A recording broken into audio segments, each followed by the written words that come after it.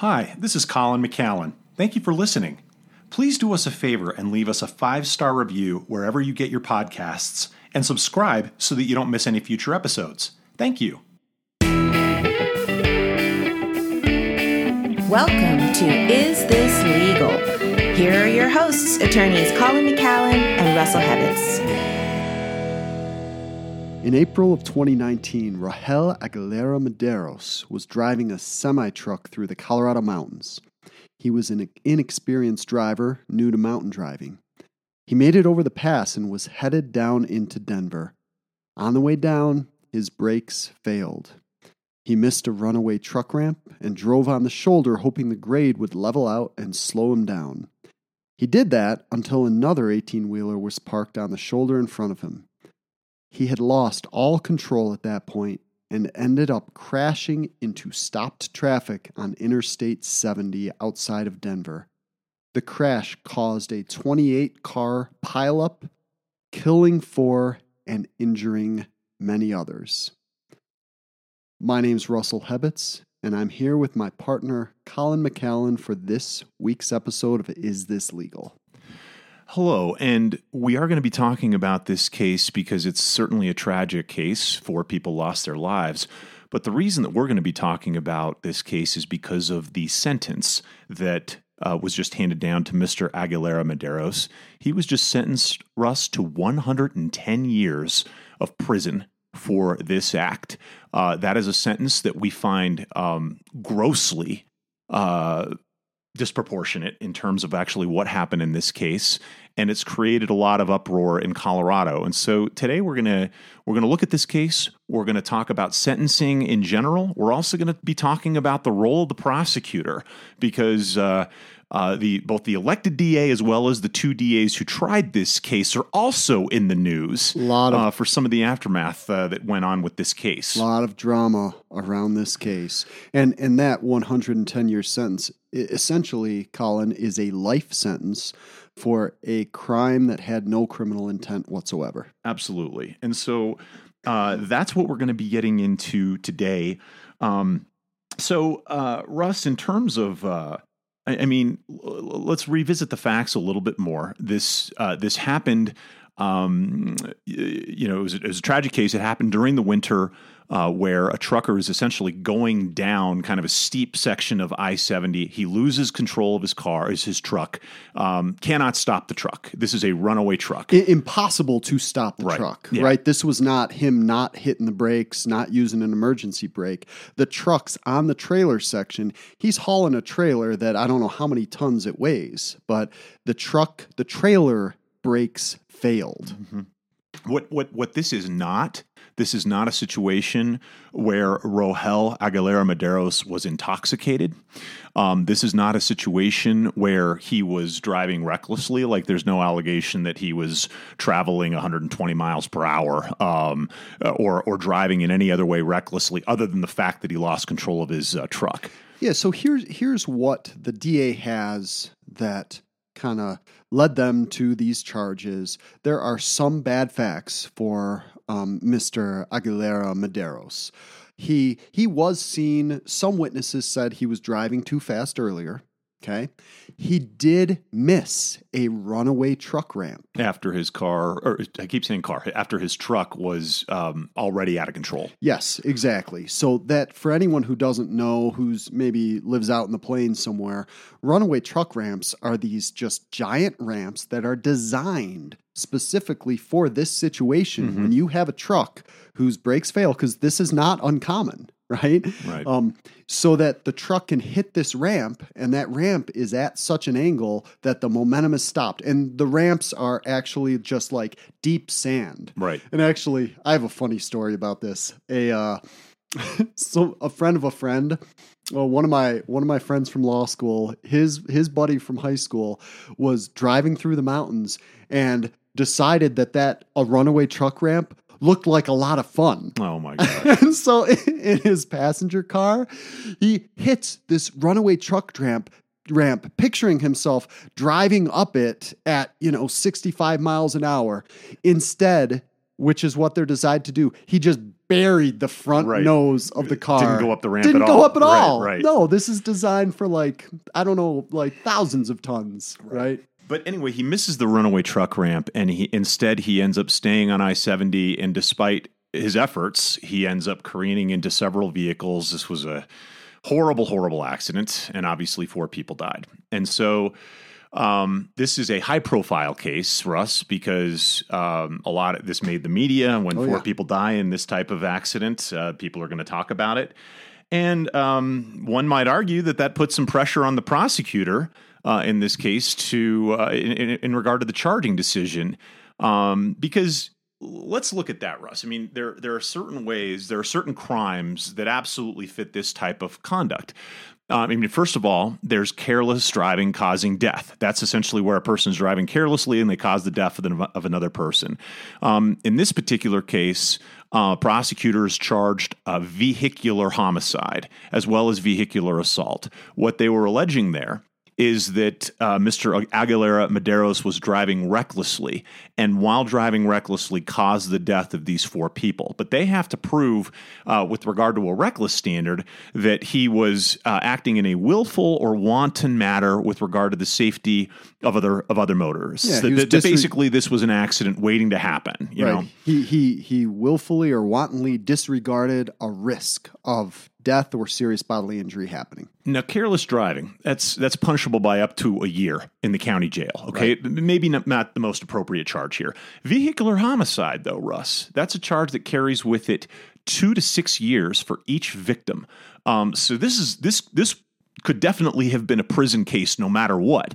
But vehicular homicide, Russ, is not a mandatory sentencing offense. What that means is that this man, if he was convicted of vehicular homicide, he could have gotten probation. Okay, right. He didn't have to go to prison. Right. It would have been up to a judge. A judge would have had discretion. A judge could have sentenced him to as much as 24 years, because 6 years on each count for 4 deceased victims run consecutively gets you up to a maximum of 24 years. That's right. Okay. And the district attorney, the district attorneys who handled this case, they weren't happy with that, Russ. They didn't feel like that was enough. Right. So what did they do? So the first district attorney, when this happened, as I said, back in 2019 at the time, gentleman by the name of Bob Weir was the elected district attorney in the 1st Judicial District.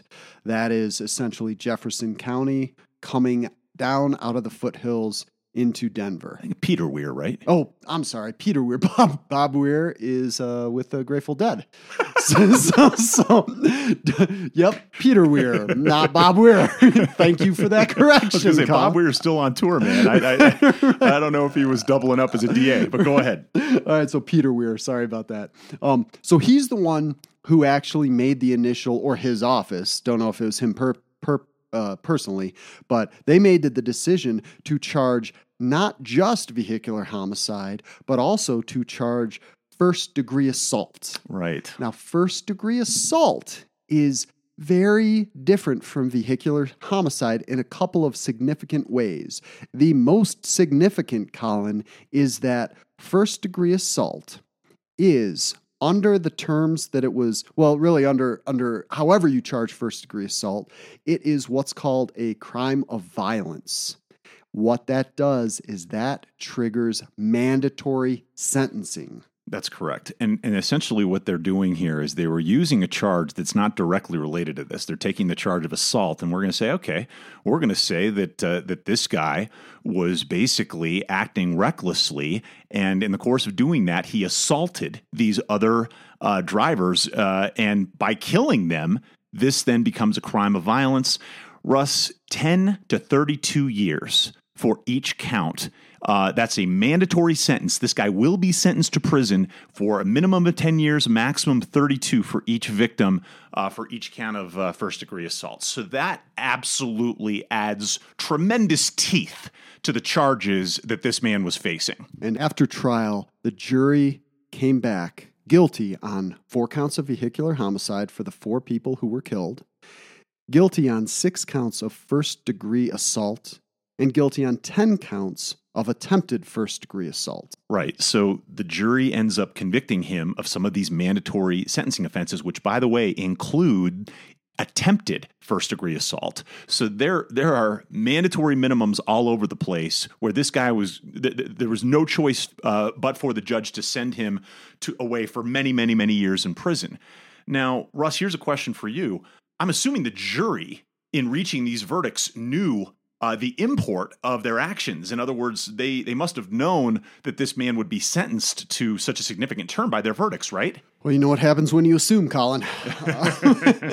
And in this case, as with any other criminal case, the jury does not have a role in punishment. Right. Which means they have no idea that they have just handed down verdicts that are going to send this guy to prison for 110 years. Exactly. They have no idea. Yeah.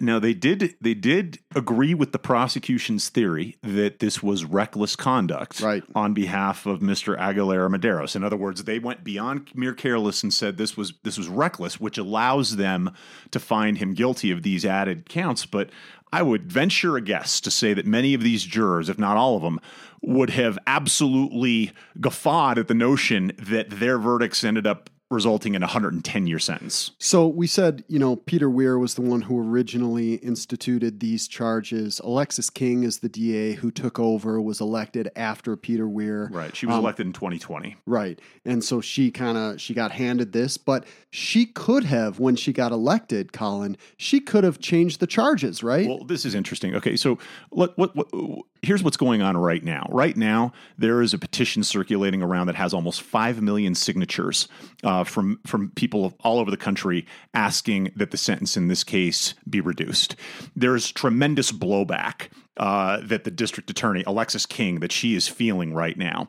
And she has made statements to the media like, well, this was my predecessor's case. This was a charging decision that my predecessor handled. And, I have an issue with that, Russ. She's the elected DA. Yeah, obviously the crime occurred before she was elected, but she's overseeing the prosecution. The idea that she's saying, oh, well, this decision was made by my predecessor. I can't intervene with this. I can't change anything. She is backpedaling as hard as she possibly can right now because of the attention that this case has garnered. Yeah, and it's complete BS. It is. Right? She could have made a plea offer at any time. She could have reduced the charges at any time. Who controls the charging decision, Russ? Prosecutors have carte blanche decisions as to what charges are filed. A cop can come in and say, here's what I arrested him for, here's what I want to charge him for. A DA looks at it and says, I don't think that's appropriate, I'm going to change it. And that happens all the time. Right. That is the prosecutor's role. So for her to say, first, to try to avoid responsibility and say, oh, this was Peter Weir, she could have changed it at any point. Right. And the fact is, she went forward with these charges knowing full well that they carried these mandatories. Right. No, this is not unusual. Russ and I were both DAs. We were talking about this the other day. I mean, if you're a DA and you're handling a case and you can make a plea offer to a defendant, you could say, here, I'm willing to offer you this deal in exchange for you taking it and not wasting my time at a trial. Oftentimes the defendant will say, no, I don't want to take that deal. It's not good enough, or I don't think it's appropriate. And what often happens in that situation is the case will get set for trial, and then the DA will add more charges, Russ. Right. The DA will charge anything else that they can. And there's two reasons that they do that. At least there's a couple that come to my mind. First of all, you're kind of telling the defendant, all right, if you're going to plead not guilty, when we believe that you're guilty of this crime, we're going to charge you with everything we can. We're going to hold you accountable and make sure that you don't escape responsibility. But also, Russ, it's a little bit more subtle, a little bit more strategic. By adding charges, you gain leverage over the defendant. Right. You're saying, okay, you're not taking my plea deal. I'm going to go ahead and add these mandatory charges. I'm going to force you into a deal. Right. Okay. All of a sudden, a plea to what the DA originally proffered seems a lot more compelling once you're facing an extra 5 charges that you weren't facing before. And think about this from the defendant's perspective. We don't know what the plea deal was that was offered in this case, but here's an example. I mean, we just talked about how one of these counts for first degree assault resulting in death, it can land 10 to 32 years in jail. If you're a defendant and the prosecutor's saying, here, I'm offering you 6 years in prison. Right. You go to prison for 6 years. That will make sure that's the maximum amount you spend in prison.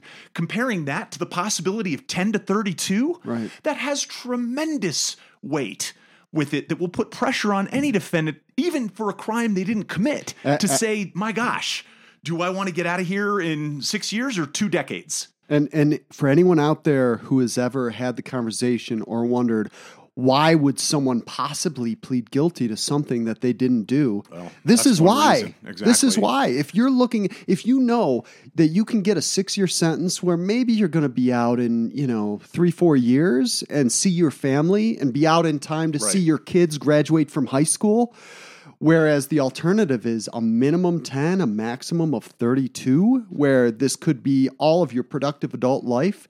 Well, if that's the calculus, it sure seems like, it makes a lot of sense to just take your medicine. Absolutely. And lawyers, defense lawyers are in a difficult position for this because, this man said, I didn't do this. I didn't do what they're charging with. I'm innocent.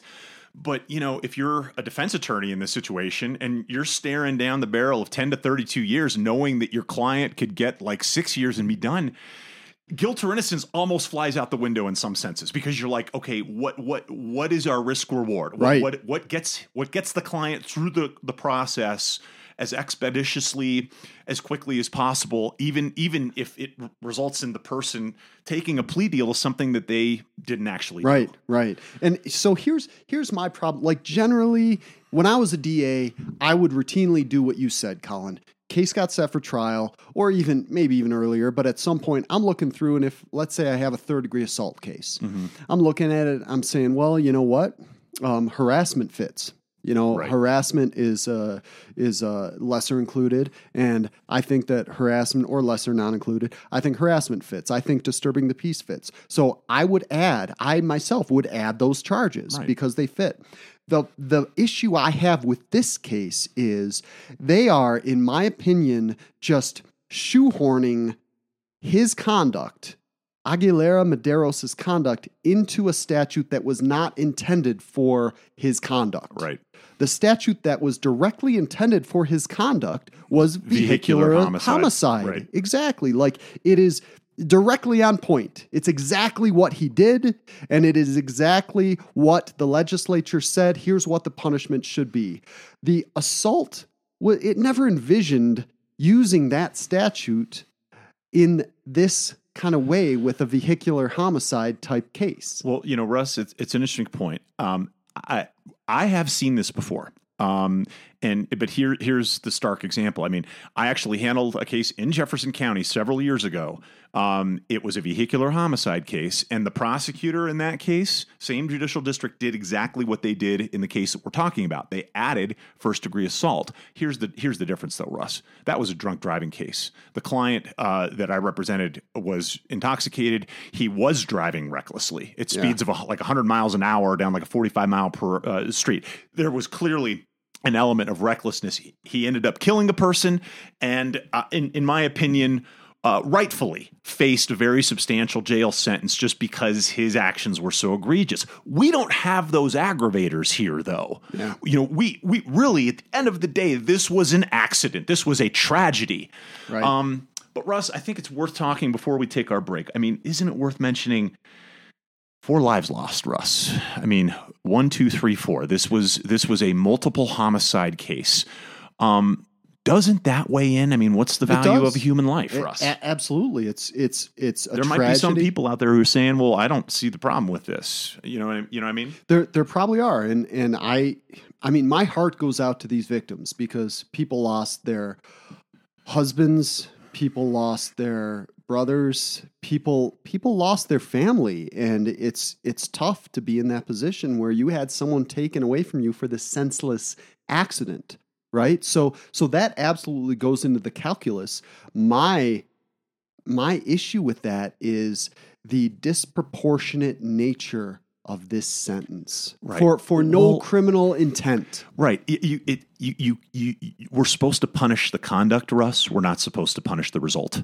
And I'm not saying that the result was anything but tragic. It's horrible. But at the same time, we don't have a guy here whose intention was to kill as many as people as possible in this like mass homicide event. This was just a horrible tragedy. But if we're going to add some fuel to the fire, Russ, I think maybe it's time that we take a look at what the prosecutors have done in this case immediately after the verdict, because there's some spicy stuff here. I mean, stick around after our break. We're going to take a break to play Is This Legal? But when we come back, there is some huge drama involving not just the elected DA, Alexis King, who we'll go into more, but the trial deputies who tried this case. It is frankly unbelievable what they did, but you'll have to stick around to find out. We'll be back after we play Is This Legal? Our next guest is one of our longest, most faithful listeners ever. He was listening to this podcast back when Russ and I were talking into a couple of tin cans tied together with string. He lives in the Kansas City area with his wife and 2 daughters. He works at North Point Development and is the director of investments. Before that, he was head librarian and bookkeeper at the Shawshank State Penitentiary, a position he held until taking a rather long sabbatical in Zihuatanejo, Mexico. Please welcome to the podcast, Andy Dufresne O'Hara. How you doing, Andy? I'm good. It is good to be here. Welcome, Andy. It's good to have you. Yeah, Andy and I are big fans of the movie Shawshank Redemption, and that was his nickname in college. So good old Andy Dufresne back with us. Andy and Colin go way back, listeners. So Andy, in addition to being our longest and most loyal listener, he also predates me for being friends or knowing Colin McCallan. Yep. Not too many people can claim those two things. So in addition to being one of your most loyal and longest time listeners, I have also recruited at least one other person to listen to. Yes. So, I'm doing my share. That kind of advertising pays for itself, man. So everyone out there, recruit. You could go above that bar that Andy set, but if everyone out there recruits like one or more people, then we're blowing up. You guys will have 20 listeners by the end of the week. Now we're talking. Those are big time numbers. So Andy, you know how this works. Before we make you a contestant here, you got any funny legal stories you'd like to share with us? Well, I have some legal stories that I could share, at least stories about, me and various friends from college who will go nameless committing crime. But I probably shouldn't bring those up. I don't want to tarnish anyone's reputation on the podcast.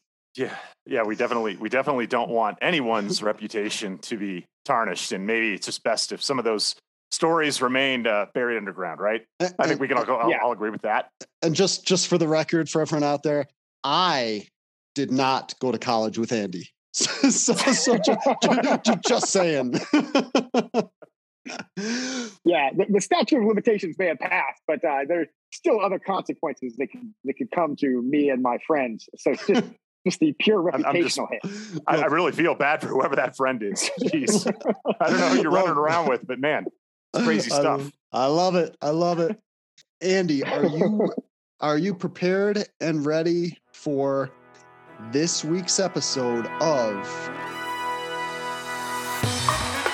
Is This Legal?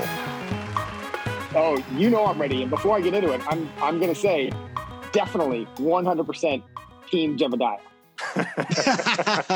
Awesome. We're developing a theme with our listeners. Jebediah is becoming pretty Cornelius. Beloved. Yeah, Cornelius does not get nearly the love as Jebediah. I love it. All right. Okay. With that being said, let's see if your actual guess corresponds with that prediction, Andy. Here is the scenario. Cornelius is in a bad way. Someone keeps stealing his Amazon packages from his front porch. Cornelius calls the police but they can't do anything because there's no evidence to identify a suspect. Now, Cornelius suspects his nemesis, Jebediah, but so far, he has not been able to catch him in the act. Meanwhile, Jebediah goes over to his friend Myrtle's house, and after a couple of shots of moonshine, he laughs and tells Myrtle that he's the one who's been stealing Cornelius's packages just for the fun of watching Cornelius's head spin around when he walks out on his porch. Myrtle takes this information and goes and tells Cornelius about this the next day, and Cornelius calls the police. Jebediah is arrested, but he pleads not guilty and the case goes to trial. At trial, the prosecutor calls Myrtle to the stand and says, "What did Jebediah tell you about taking Cornelius's packages?" Jebediah's lawyer objects on the grounds that anything Jebediah said out of court is inadmissible hearsay and cannot be allowed in the trial. Andy, should the judge allow this question to be asked? I mean, first of all, clearly this is a hypothetical situation because Jebediah would never take anyone's packages. True. Yeah. But with respect to the specific question asked, I believe that whatever Jebediah told Myrtle in Myrtle's home should be admissible as evidence. And why, Andy? Why? I don't really know. I'm not a lawyer. That's what you guys know. Well, guess what? It doesn't matter because you're absolutely right. Yes, Andy, you are correct. Of course I'm right. I mean, Andy, you've obviously heard, like most people have, the Miranda advisement where they say anything you say can and will be used against you in a court of law. This is an exception to the normal hearsay rule because it is an admission by a defendant. Anything someone who is charged with a crime says, with very few exceptions, is admissible to prove their guilt. Now, Andy, are you ready for our part two, our follow-up? Oh, absolutely. I was hoping I was going to get a follow-up. Oh, here it comes, man. Here comes a curveball coming right at you. We're going to change one fact. Instead of Jebediah telling Myrtle about what he did, Myrtle becomes aware of this information because her son Josaphat tells her, "Hey, guess what? I saw Jebediah steal a package off of Cornelius's porch." So, question, when we go to trial, with that change in fact, can Myrtle testify about what her son told her that he saw? I'm going to say no on that. Okay. Any particular reason why? Well, I'm going to say that if they want to call Jehoshaphat to the stand, do that. But they can't have Myrtle testify as to what somebody else saw. Did you throw a jumping Jehoshaphat in there? Is that what it was Jehoshaphat instead of Josaphat. Yes. Well, but Andy, you are correct. 2 for 2, man. Again. I mean, do the listeners see what can happen if you listen? If you're a regular listener to Is This Legal? I mean, you become sharp as a tack. You're just ready for these questions, right? Yeah, I mean, I said earlier, where's your law degree? I think you just get a law degree by listening after 50 episodes. I think Andy can pass the bar at this point. That's right. When I said earlier I wasn't an attorney, I mean, maybe I should just become one. That's all I did was listen to this podcast for 80 hours or whatever it's been. Andy, you're probably a common law attorney at this point. We can get you a T-shirt that says, I listened to this podcast and I got my law degree, something like that. I don't know. I'm not a lawyer, but I listened to Is This Legal? Well, the better thing is the $10,000 prize for getting the answer right. I mean, that's a reward in and of itself. We'll mail that right off. Andy Ratna took care of that last week, so our prize coffer is empty right now, Andy. Yeah, read the fine print, Andy. But in closing, sir, is there anything that you would like to plug to our listeners? Anything that you think our listeners should be aware of? I have nothing that I would like to plug. I would like everyone to stay off Twitter. I don't know. That's all I got. All right, Andy. You're up to here with the Twitter. So am I, man. I get it. Well, Andy, thank you so much for joining us. You've been an amazing guest. and you have a very, very happy holiday season, okay? All right, you guys too. Thank you. Thanks, Thank you Andy. for playing. Welcome back, everyone. So, as promised, we are going to talk about what went down after the trial with the deputy district attorneys who tried this case.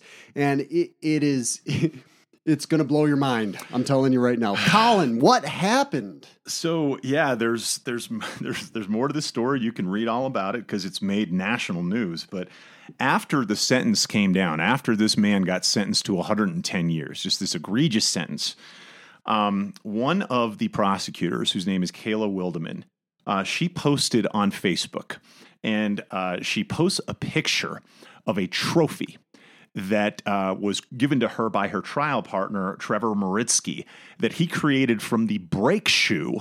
We're not clear if it's from the semi in this case or just from a brake shoe from another semi truck, but he made her a trophy commemorating this trial win. It was from this accident. From this accident. And this is what the post said. After there's a picture of this trophy that she posts, and then this is what the text says. Get yourself a trial partner as great as Trevor Maritsky. He turned a brake shoe from a semi-truck into a memento. What a special gift from a truly special person. I've never asked for a new BFF at work, let alone one that is old enough to be my father. No offense. Haha. But I sure am grateful this trial brought you into my career as both a colleague and a friend. Words will never convey how lucky I am to have gotten the opportunity to learn from you. So she makes this post on Facebook publicly to her own Facebook profile. This thing goes viral.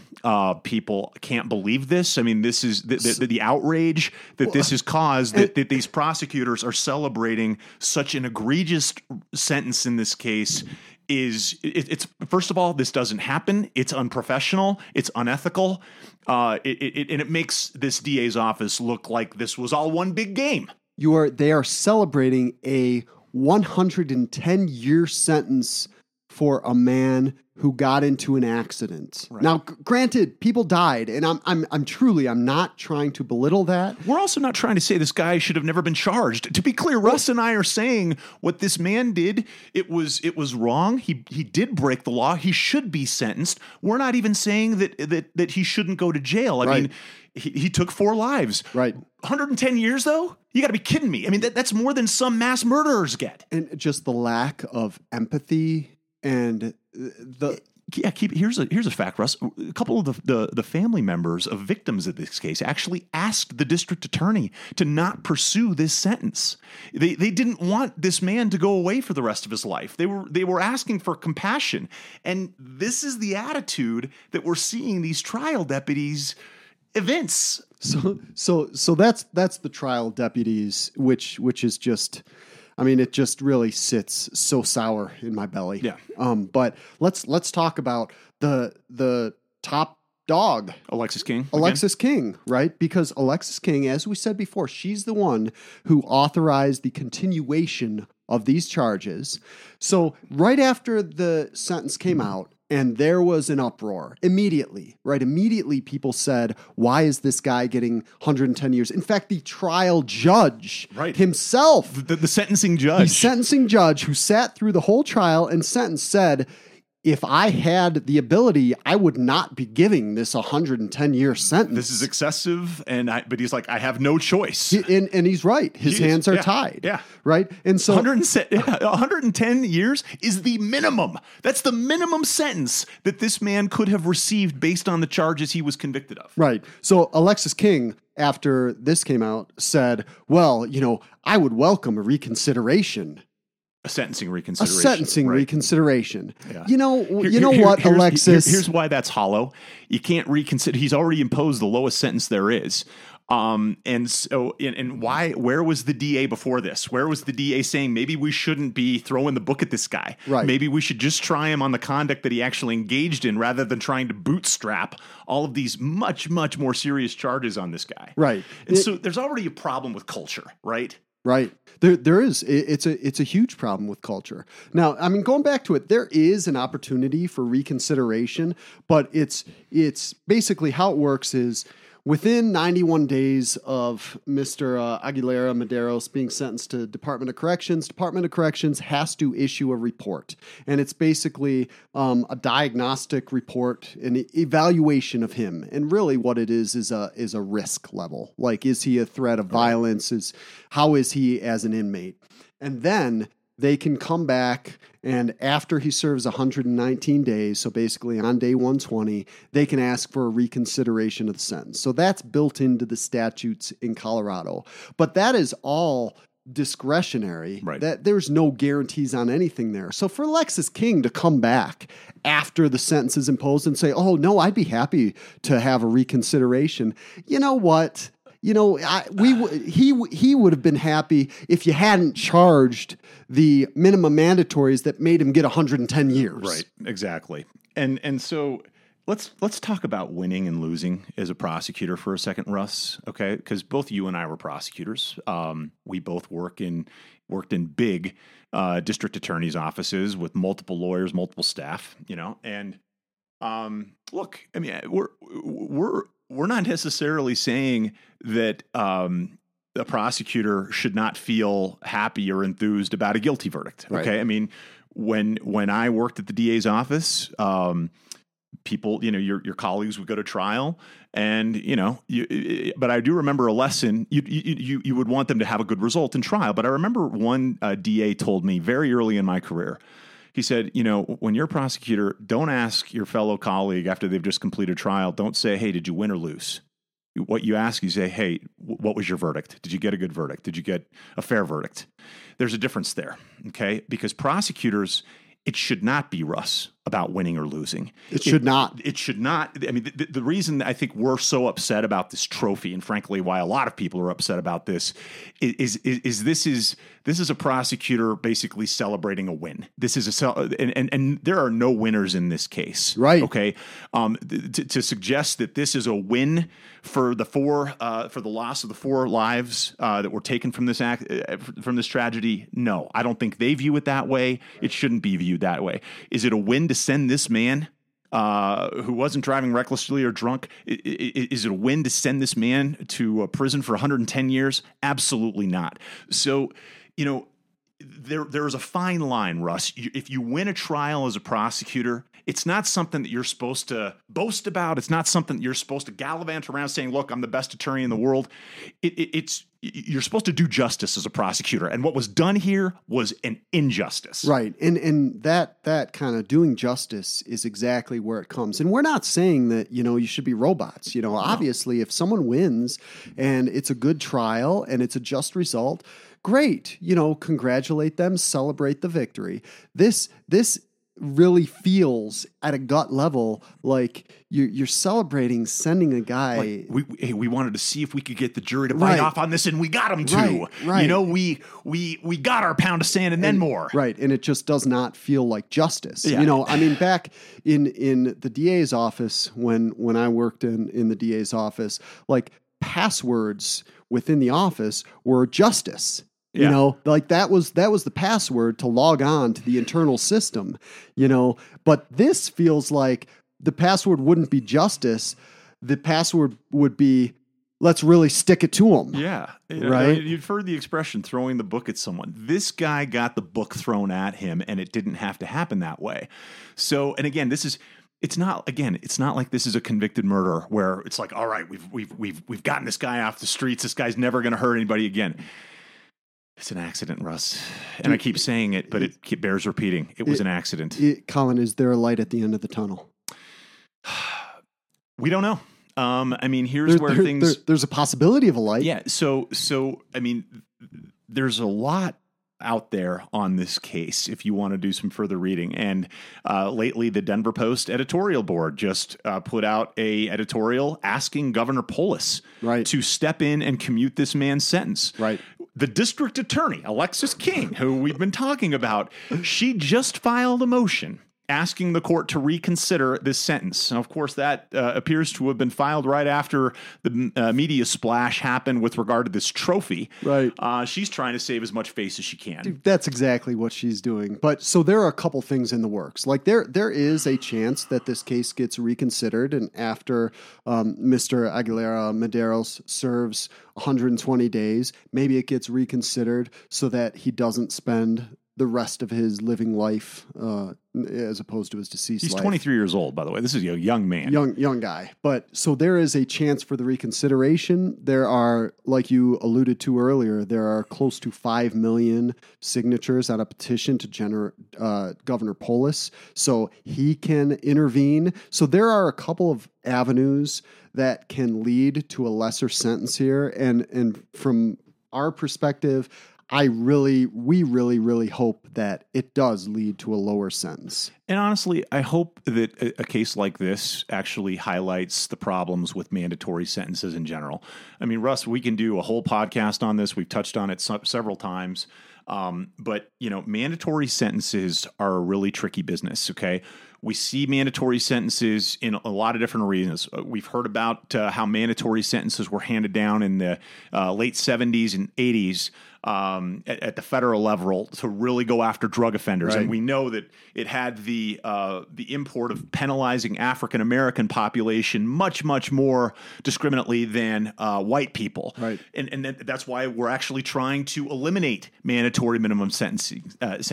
This is another example, Russ, yes, of how a mandatory minimum sentencing has stripped a judge of all discretion. A judge is literally, like you said, handcuffed in what he's able to do in this case because he has to follow what the sentence is for these crimes. And I'm just going to say it. These mandatory sentencing offenses should have never been charged in this particular case. Right. They should only be used for the most egregious of offenders where society is comfortable sending a person to a prison term of length. Not in this particular case, though. Right, exactly. This sentence does nothing to protect society in the future, right? This isn't a guy who's going to go out there and, commit this Right. crime again. This is isn't his deterrence, brakes went out. right? Right? You're not deterring anything in the future. Right. Incapacitation, that's another sentencing consideration. Is this person dangerous? Do we need to make sure this person is confined so they don't do it again?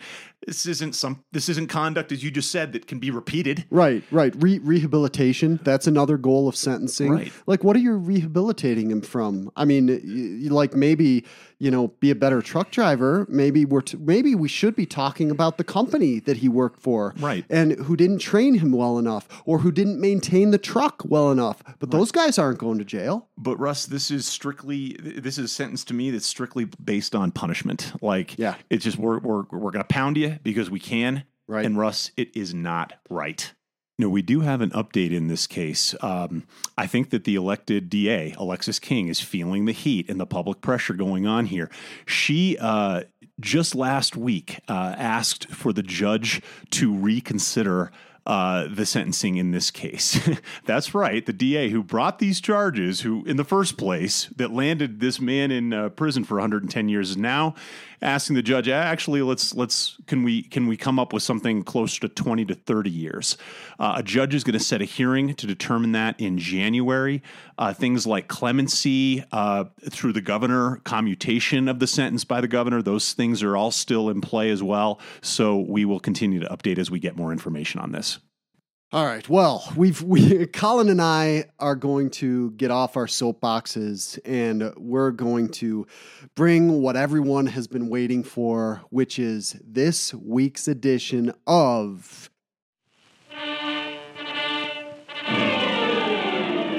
DCOTW. It's our best Christmas Carol voice for you. Merry Christmas, everyone. I think this drops after Christmas, so maybe Happy New Year. Whatever. Happy holidays. That's just a little holiday love from the guys right. at Habits of McAllen. The dumb criminal of the week. What do we got, Russ? We have a winner, or should I say a loser? I think you should say a loser. There are no winners in DCOTW except us. Except us and our listeners, right? But certainly 26-year-old Adam Valley is not a winner.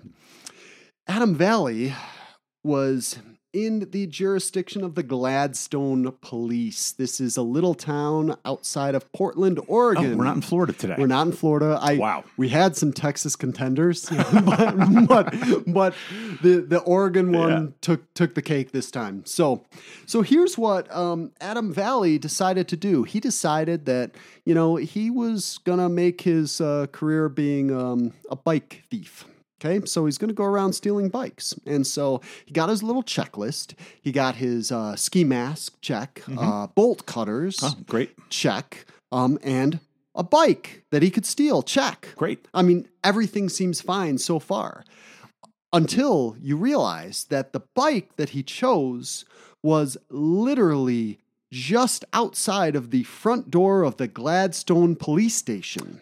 Wow. I mean, I kid you not, there is a video and a still shot. It says Gladstone Police directly above the bike, and you could see the front door directly to the right of the bike. He goes there in his ski mask with his bolt cutters. Tell me it was during the day. It was during the day. Within, I kid you not, within 23 seconds of him trying to steal this bike, a Gladstone police officer is out there confronting him. I'm kind of amazed it took that long. He initially tries to half-heartedly flee. Right. No, let's see here. I'm not trying to steal this bike. Can you stop for a stroll? The cop has his taser and pins him against the wall. Another cop comes and he is very quickly taken into custody. The quote from Sergeant Carl Bell of the Gladstone Police Department is, "We saw him on the video screen and thought it would be a good thing to go talk to this guy." By stepping out the front door. by stepping out the front door. Man. I mean, it is... was it a police bike? Or was it perhaps a bike belonging to a police officer? It was not a police bike, so Okay. it was just on a public rack outside. But in front of the Gladstone Police Department. Exactly. So the cop said initially, we thought maybe it's someone coming to collect their bike, but the ski mask and the bolt cutters kind of threw that off. So he was charged with theft, criminal mischief, and felony possession of a weapon. Man. And he had already been arrested just a couple months previously on similar charges. Oh, wow. Was he on probation? He was not on probation. I think it was so soon. The other case hadn't settled yet. All right. So, all right. Wow. So our knucklehead rating. So for Adam, what do you think about Adam? Man, this is pretty stupid, Russ. I mean, I've been handing out fives like candy, I feel like lately. Right. And I'm going to hand out another 5 here. I mean, I think what absolutely makes it a 5 out of 5 is that he's wearing the ski mask and the bolt cutters. He's got all that stuff in full daylight. We're just not making any secret of what we're doing here. We're going to just brazenly go up and try and steal right from a police department in broad daylight. Dude, and to think that the police department doesn't have video surveillance. Yeah. I mean, what year do you think it is? Have you seen any police building? I mean, they've got those mirrors. You can't see inside. There's probably an armed regalia just ready to blow anybody away who's going to try and trespass or do anything in front of that police station. I mean, anytime I get within about a quarter mile of any police station, I assume I'm on video the whole time. I mean, I'm not doing anything. No, they probably don't have cameras here, right? All right. So are you handing out a 5 as well? I have to. Yeah. I mean, again, like you, I feel like being more discriminating, but I mean, there's no way I can't. I want to give him a 5. Yeah. Yeah. So Adam, sorry, you're a giant knucklehead, and maybe change careers, buddy. You're not good at this. Well, folks, that is gonna do it for us for this episode of Is This Legal? We are going to provide you updates with regard to what happens with Rohel Aguilera Maderos. In fact, I think we're actually awaiting a few other jury verdicts on some podcasts that we've just recently done in the past couple weeks. So we'll provide y'all with some updates once we get them. But in the meantime, this might be our last episode for the year. So we're going to close out 2021 with this one. We wish you all a very safe and Merry Christmas and Happy New Year. Whatever holiday you're celebrating. And we'll see you next year. Thanks. You've been listening to Is This Legal? See you next time.